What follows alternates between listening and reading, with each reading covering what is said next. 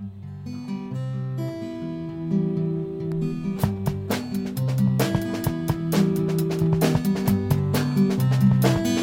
Lions Share Indie Film Podcast. All right, welcome to the show. Today we have Guy Roger Duvert. Delighted to have him. He's the director and producer of a recent film called Virtual Revolution that has absolutely cleaned up on the festival circuit. It's done really well. I believe as of recently it's had 49 wins and 26 nominations. So we're delighted to have you, Guy. Welcome. Hi, thank you for having me. It's actually now 52 awards, so we won three awards since the last time we talked about it. And by the end of our episode here, it's going to be above 60, I'm sure. That would be great. No, this film has been tremendously successful, and even during the first 10 minutes of the screener that you were so generous to share with us, I could see why it's being so successful. It's a visually delicious film.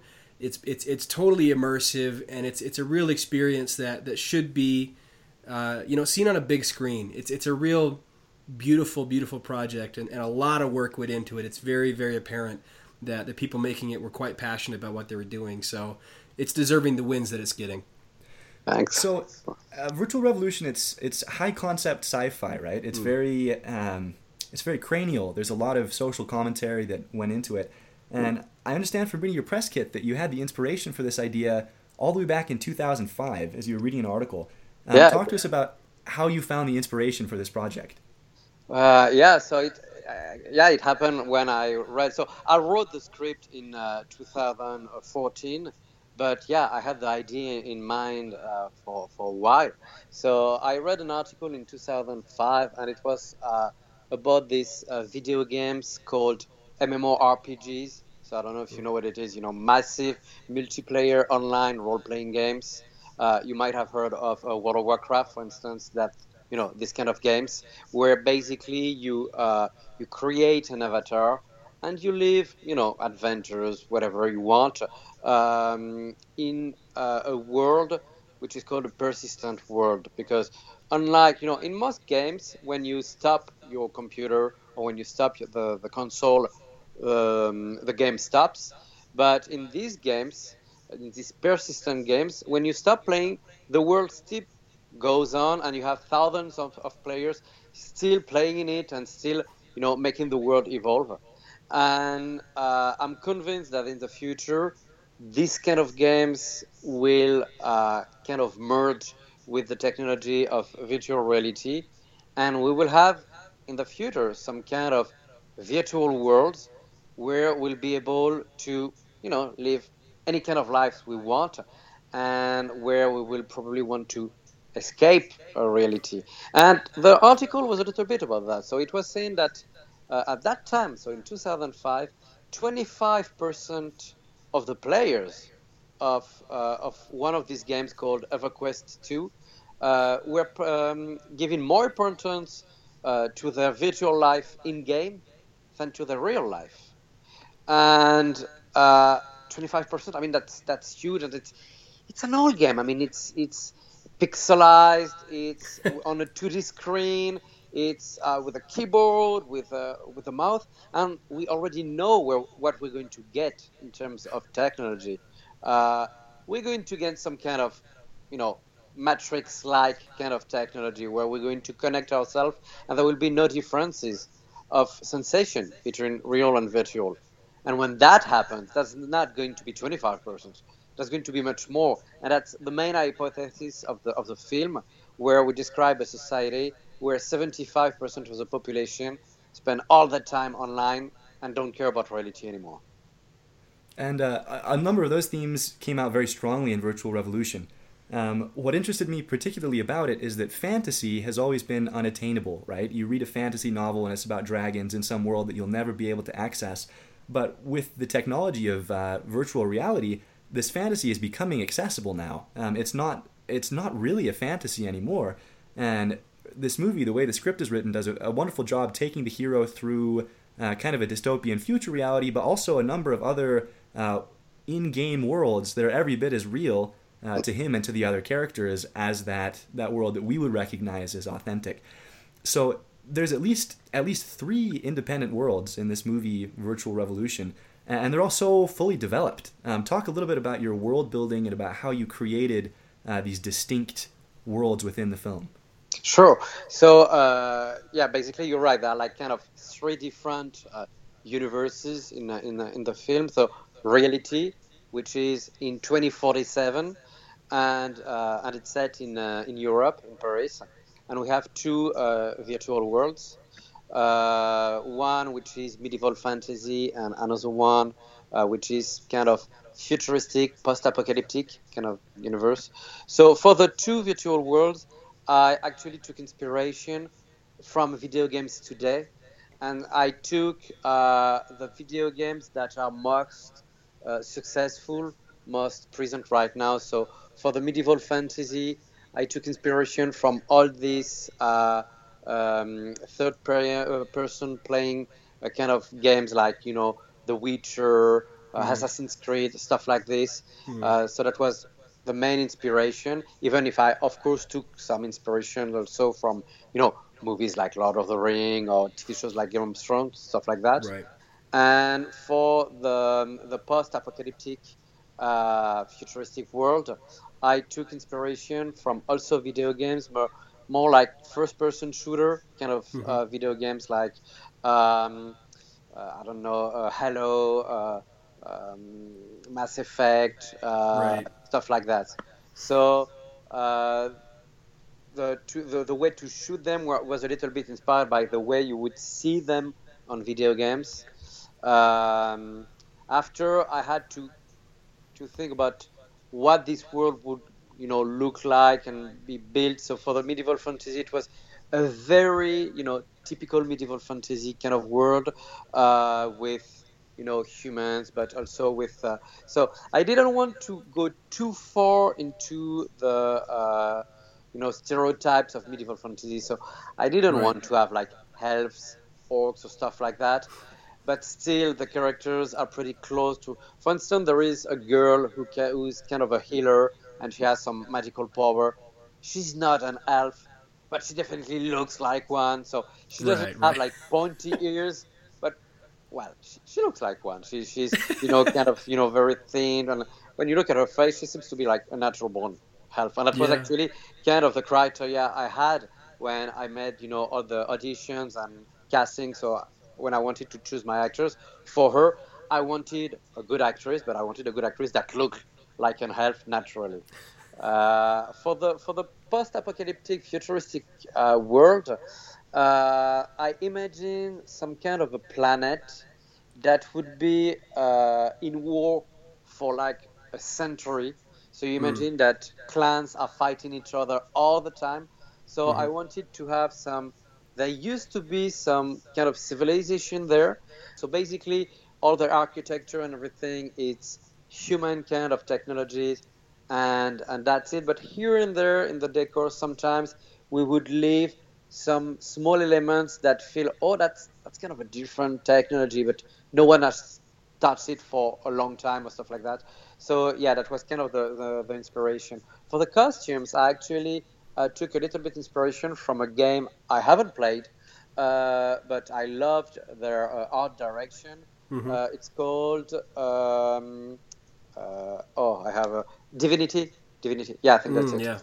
Yeah. So basically, you have some pieces of armors, of technological armor, but with kind of old capes, old clothes. So everything must be dirty and stressed. Used. So that was kind of the inspiration. For the reality, that was very different because for the virtual worlds, it was video games. So basically, we can do whatever we want, and it doesn't have to be that realistic. Right. I mean, of course, there are dragons and stuff like this, but the world, making a world that would be totally believable is less important. It was more important for us to be close from what video games do today. Right. That's totally different for other scenes we did in reality. For that, we wanted to be realistic. So it's actually, we had like many brainstorming sessions, and we had to think about everything. For instance, okay, so in 2047, does paper still exist? Yes or no? So we decided yes, because we considered that it would still be a way of communication very cheap. So of course, like big companies wouldn't use that much. But for instance, if you're like just a small rebel rock grunge band and you want, to communicate a little bit about your stuff, you would just, put some posters on the walls that will still be cheaper. So Yeah. we had, to think about many aspects like this, even small ones like that, and to make the world realistic. So for every technologies, okay, what exists, what doesn't exist. So we consider that robots were existing, but not that frequent either. I mean, only in like the rich could get them. We have to decide, okay, how the world would exist. So basically, you have 75% of the population that spend all the time connected. That means, okay, they don't reproduce anymore. Right. They don't mate anymore because they just, they don't have a real social life anymore. So that means population is going down. That means that when you go on the street, you're not going to meet many people on the street because demography is going down. Yeah. Basically, humankind is slowly dying off. So, and that was, all elements like this. So, okay, this exists, this doesn't exist. This is how we should do it.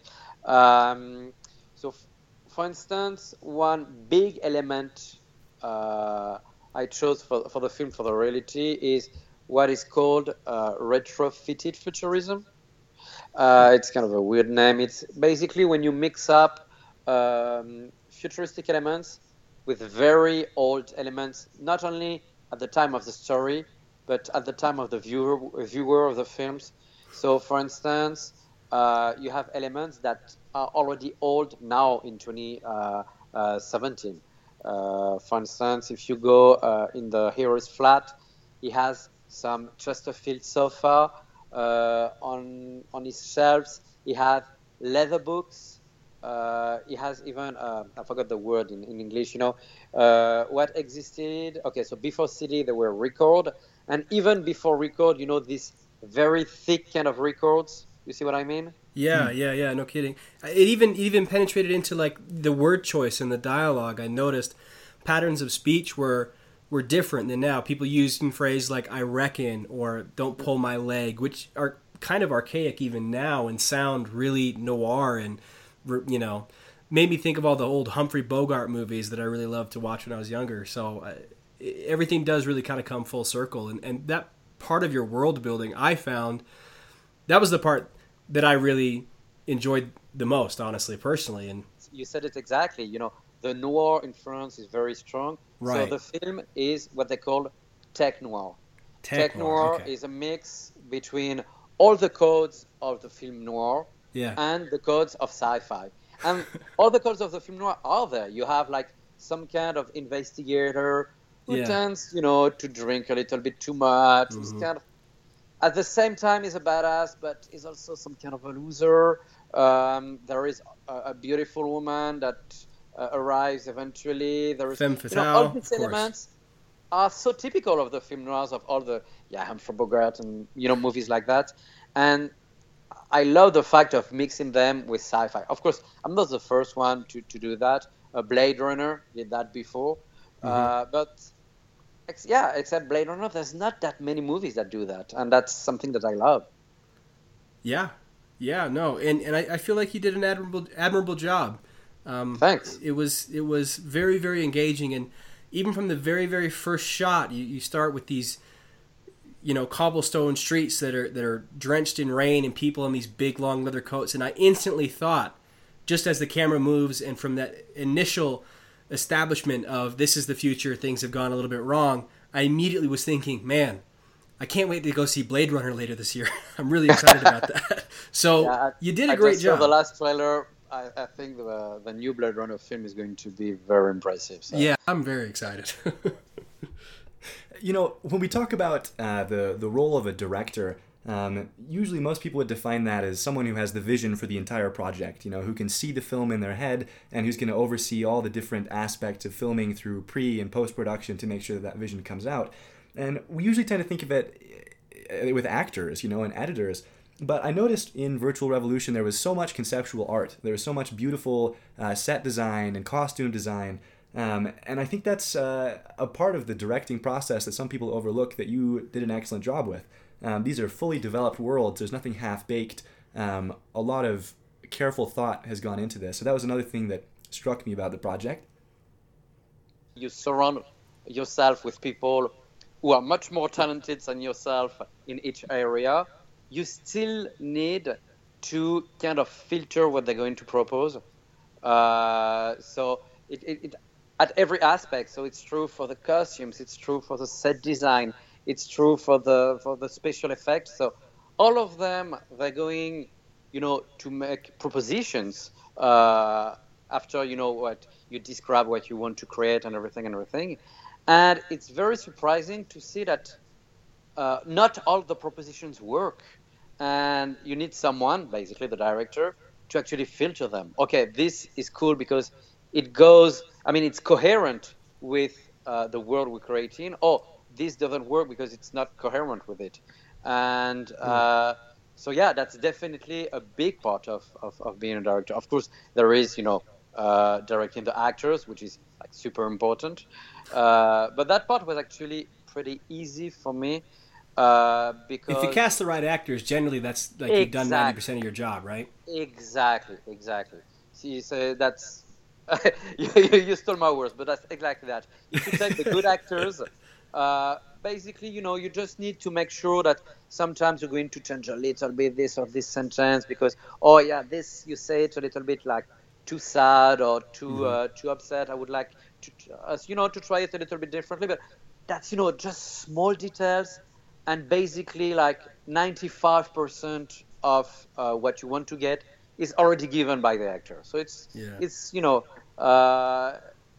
actually, during shooting, the directing the actors itself didn't take that much of the time because everything was, we had a few rehearsals before and everything, and they were great. I mean, they were perfect actors.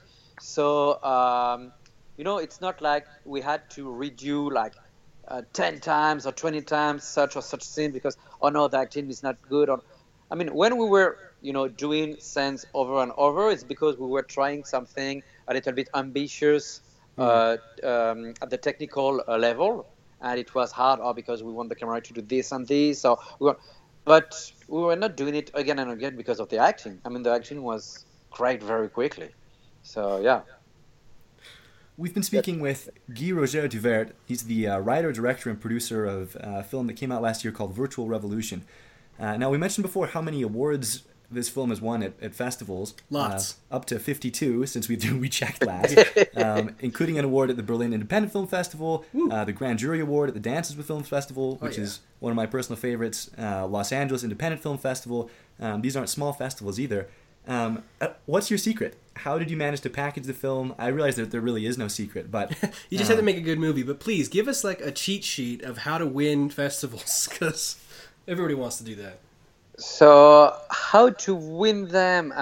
I'm not sure, but how to get selected? There are actually a few tricks. There is one festival that I really like. So I really like the two festivals that you quoted. Dances with Film was actually the one where we premiered. So that's kind of it's a dear festival to me. And there is another festival that I really like. It's called Dragon Con. And it's the second biggest Comic-Con in the world after San Diego. And what they did there was pretty cool because at the end of the festival, they had some kind of a meeting between the festival organizer and all the directors were there, was selected. And basically the theme of that meeting was, okay, perfect, you love the festival, we loved you, blah, blah, blah, it was perfect. Okay, now let's talk real. Let's please tell us what you hated about the festival, and we're going to tell you what we hate about you. And that was great, because basically it was giving us, all the mistakes we tend to do when we submit films to festivals. Because we had the other side of the mirror, the side of the organizer. And that was great tips. So if you want, I can give you some of them. Please. Yeah. So, for instance, very simple thing is that, of course, the first criteria to choose a film is going to be the quality. Okay. But regularly, they're going to hesitate between several films. And in that case, one of the main criteria is the length. The shorter your movie is, the better it is. Above all, for short movies. But even for long, because that means that if they loved, let's say, 4 movies, and they have to choose between showing one of the 4 or 3 of the 4, they're going to take 3. Yeah. So the shorter, the better. Another thing, festivals hate credits. Above all, ending credits. They hate that. Okay. Yeah. So for them, if it could take like 30 seconds, that's a huge maximum. That's perfect. So of course, I mean, for a feature film, you kind of need, the real ending credits. But what they propose is that you would actually make 2 versions of the film, one for the festivals and one for all the rest. Because they have this problem is that if you have long ended credits, people are waiting. Oh, maybe I could go to the toilet, or maybe I could grab a beer or whatever. And they're going to leave the room. And that's not good for the festival. Yeah. So, short, very short closing credits. Another thing that they tend to advise is that when you submit a film to a festival, when you do it on Film Freeware without a box, stuff like this, you have the possibility to put a small letter with it. And it's optional. You don't have to do it. Right. What they say is that you should write one. It's not going to be read every time. But if it's read, it can be useful if it's a pretty short note, basically explaining why it's going to be a good idea for the organizer to take your film. And one of the good arguments is saying, oh, look, I know your festival is, I don't know, for instance, your festival loves sci-fi, is known for its sci-fi choice. Well, it happens that we already got selected in this sci-fi festival and this sci-fi festival, so we really think that your audience is going to like our film. All right. And just a small note like this is actually, from the source. Okay, so at least this person knows which kind of festival we are, and the film seems to be targeted to our festival. So maybe I'm going to like, or maybe I'm not going to like the film, but I should definitely give it a good look. Yeah. So, that was small advices like this, and I love these advices. And from then, I just followed them. I think that's wonderful. I think those are fantastic. We'll create we'll create your Bible for getting accepted into film festivals. It's a very short Bible, which is wonderful because the real Bible is too long. But the copyright should go to DragonCon for that.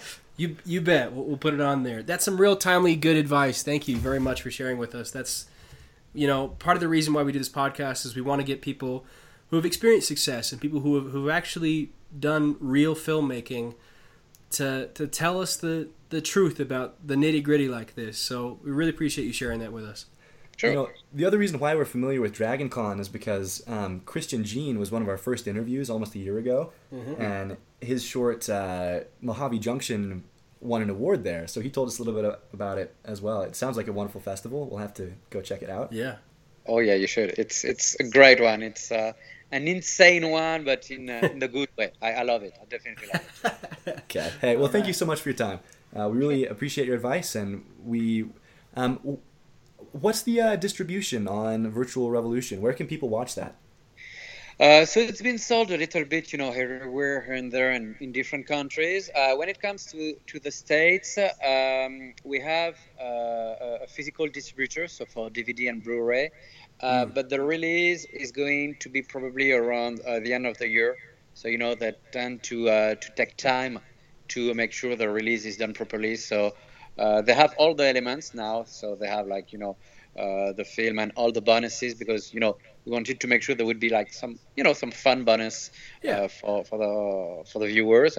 But yeah, it's going to be around the end of the year, and hopefully we should have a nice VOD deal also. But we're still in negotiation for that, so I don't know yet how exactly the film is going to be distributed when it comes to VOD.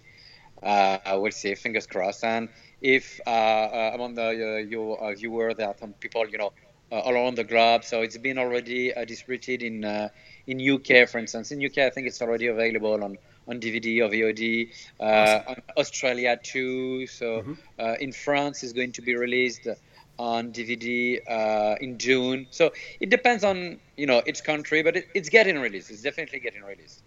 That was Guy Roger Duvert. He's the director, writer, and producer of Virtual Revolution, which you can see in the United States hopefully about the end of the year. Thanks, Guy Roger. Thank you very much.